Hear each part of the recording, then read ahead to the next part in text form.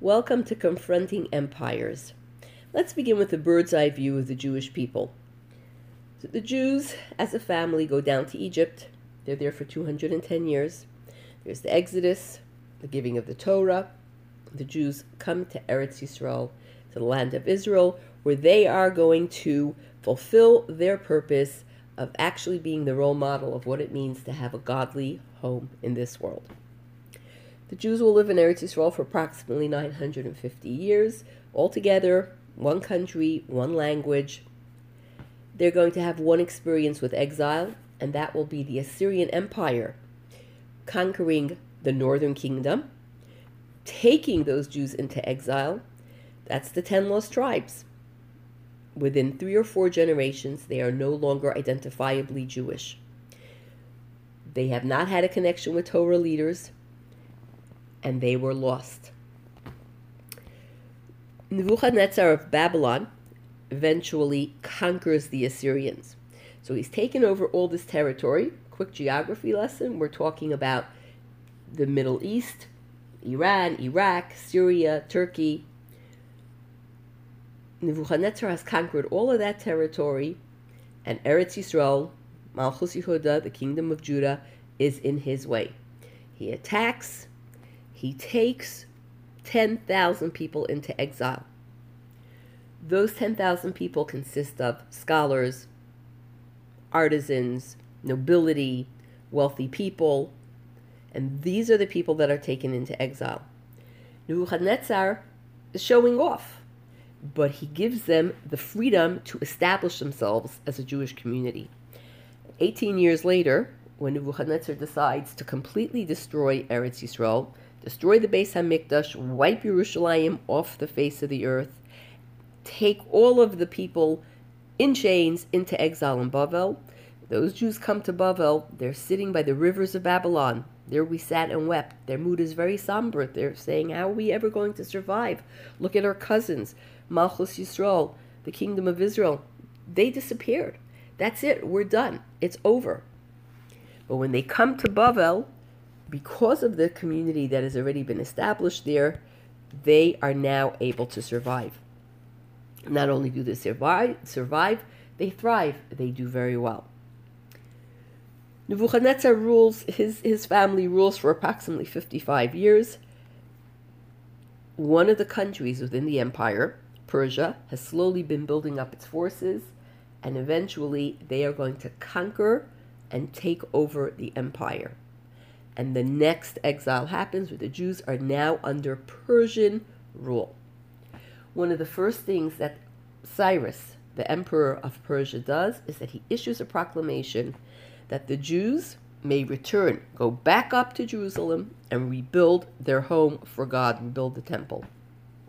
This is tremendous news. It's very exciting. But at the same time, only approximately 5% of the Jews are ready to go. 42,000 Jews with Zerubbabel, who was the prince of the Jewish people. He's the grandson of the exiled king.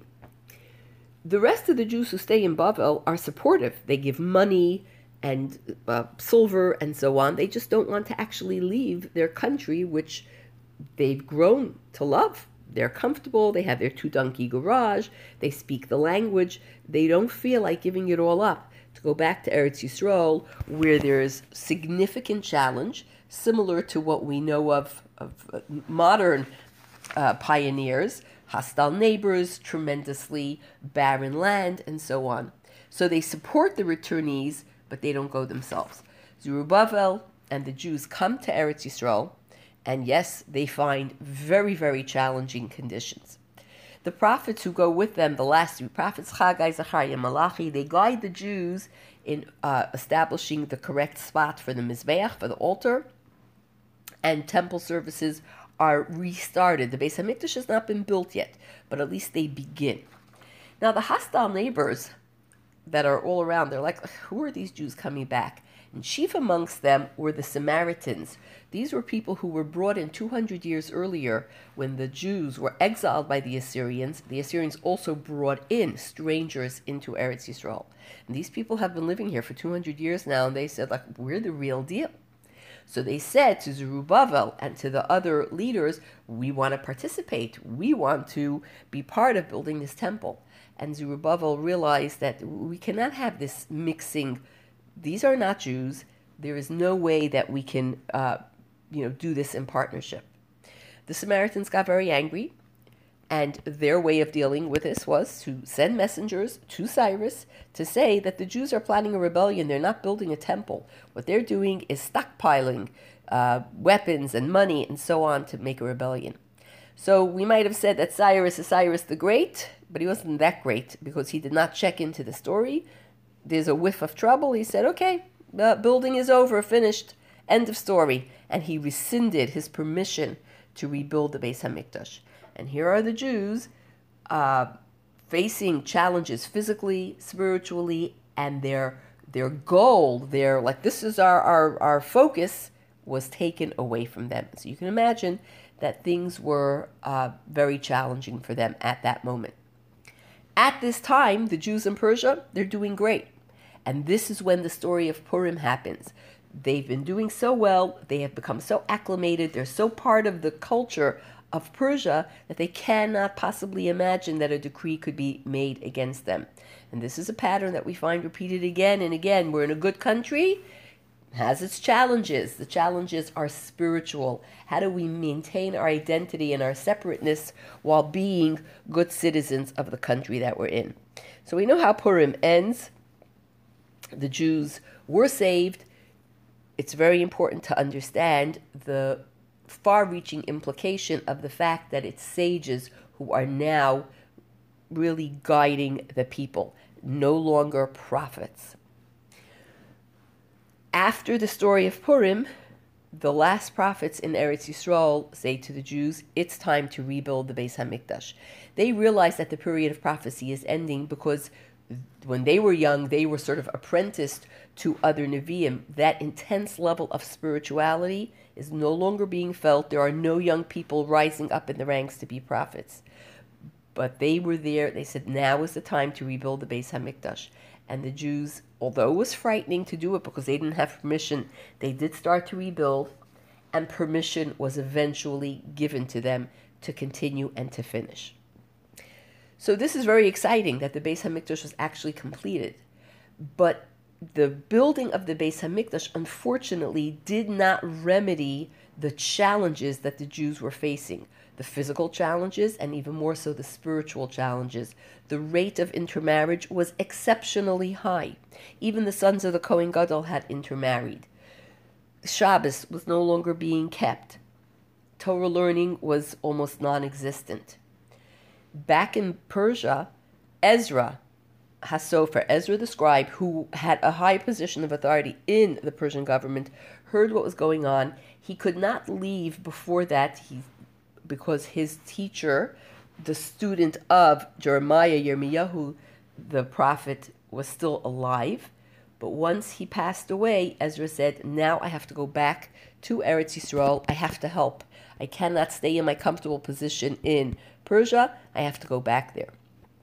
And he got permission from the king to go to Eretz Yisrael.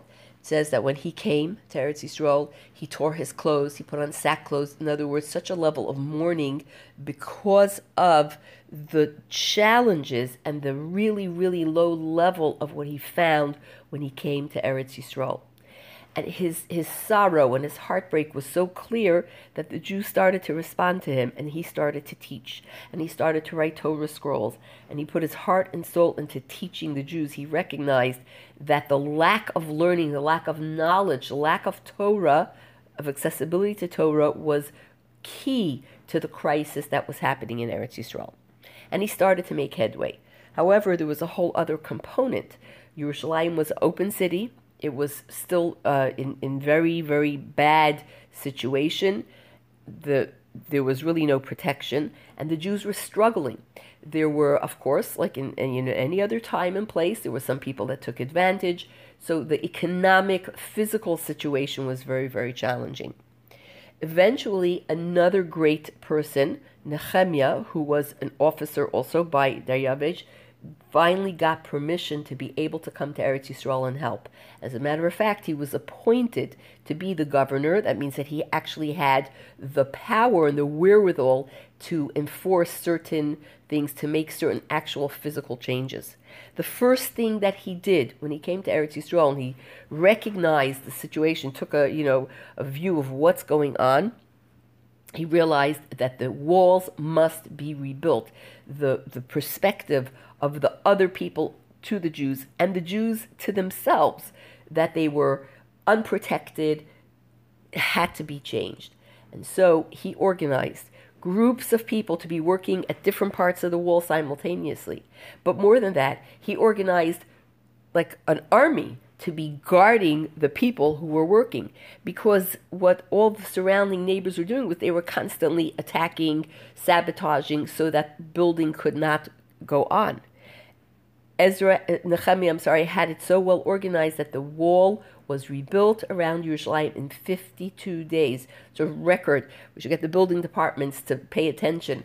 The wall was rebuilt in 52 days, and finally the gates were put in, and now Yerushalayim was a city like other cities. It's head held up, and the Jews themselves, once they felt that we have a protected walled city, now were able to take stock of their spiritual development, and they recognized how far they had sunk, how low their level was, and they themselves they did a tremendous level of tshuva, of recognizing the wall was finished in Elul, that Rosh Hashanah there was a tremendous outpouring of repentance. But Ezra and Nehemiah comforted them and said, you're turning up, you can change this, you could turn this around. And it says that Sukkot was one of tremendous rejoicing and tremendous outpouring of happiness and joy, that we are going to improve. And after that, at the end of Tishrei, there's what we call the Bris Amana. They made a new covenant where they committed to no more intermarriage. They sent everybody away, that we're going to keep the laws of Shabbos. The walls of Yerushalayim will be closed. We will adhere to Shemitah. Nehemiah was also able to implement, because he was the governor and he had that control, to be able to make sure that that loans were not that people were not being sold or subjugated to any kind of challenges because they could not pay back loans. He instituted economic reforms so that everybody could actually earn a living, and that there weren't people taking advantage of poorer people and so on. So once that physical and spiritual turnaround started to happen, Eretz Yisrael really started to develop under Persian rule. The economy grew. Jews were able to become farmers. This is the preferred, what Hashem wants. The role of a farmer is that I must lift my eyes to the heavens, to rely on Hashem. It's not because of how brilliant and what kind of business do you like to make. And the whole situation started to turn around. The Jews are successfully farming. They're beginning to import. They're becoming self-sufficient. Torah learning is flourishing. And Eretz Yisrael is really looking up.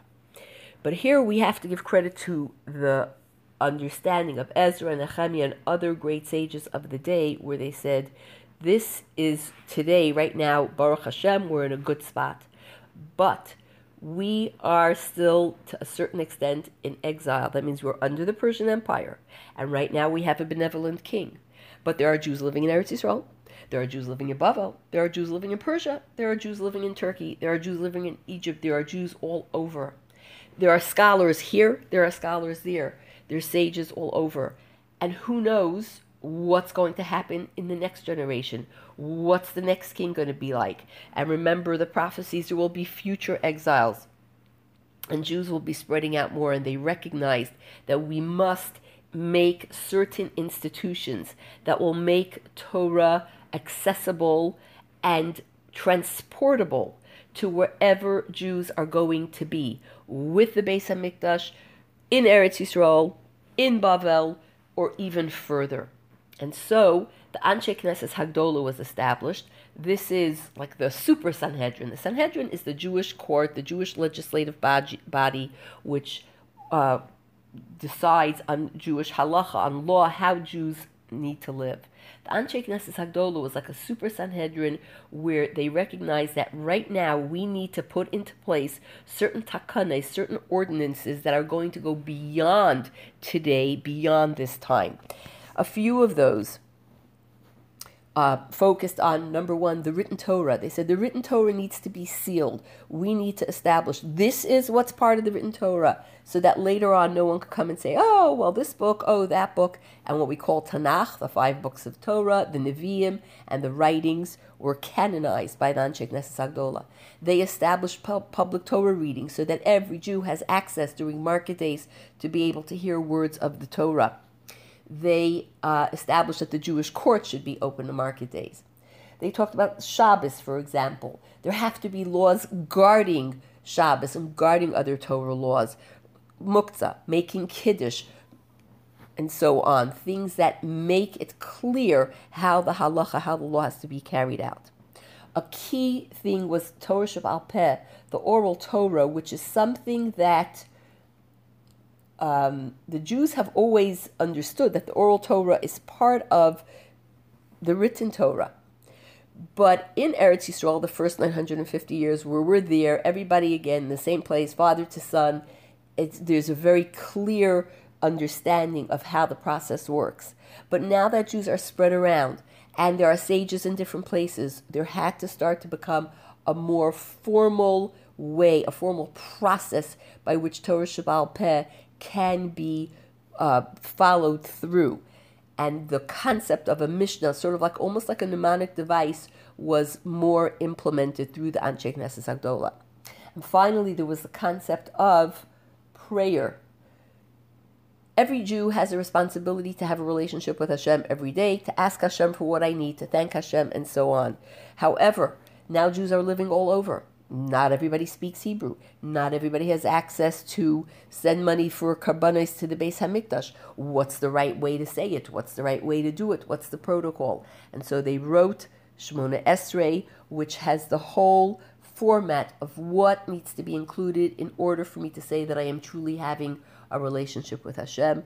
And this became the foundational basis of prayer and some other structures that they put into place, all with the intention that Jews have a connection to Torah wherever they are, whenever they are, however they are. And because of their ordinances, we have been able to survive till today because they put into place the structures of what it will look like for Jews not living in Eretz Yisrael. And all this was done during the course of the Persian Empire, where they had a great amount of freedom to be able to do this, and a great amount of freedom to be able to have a peaceful life so that they could devote their energies to setting up this structure.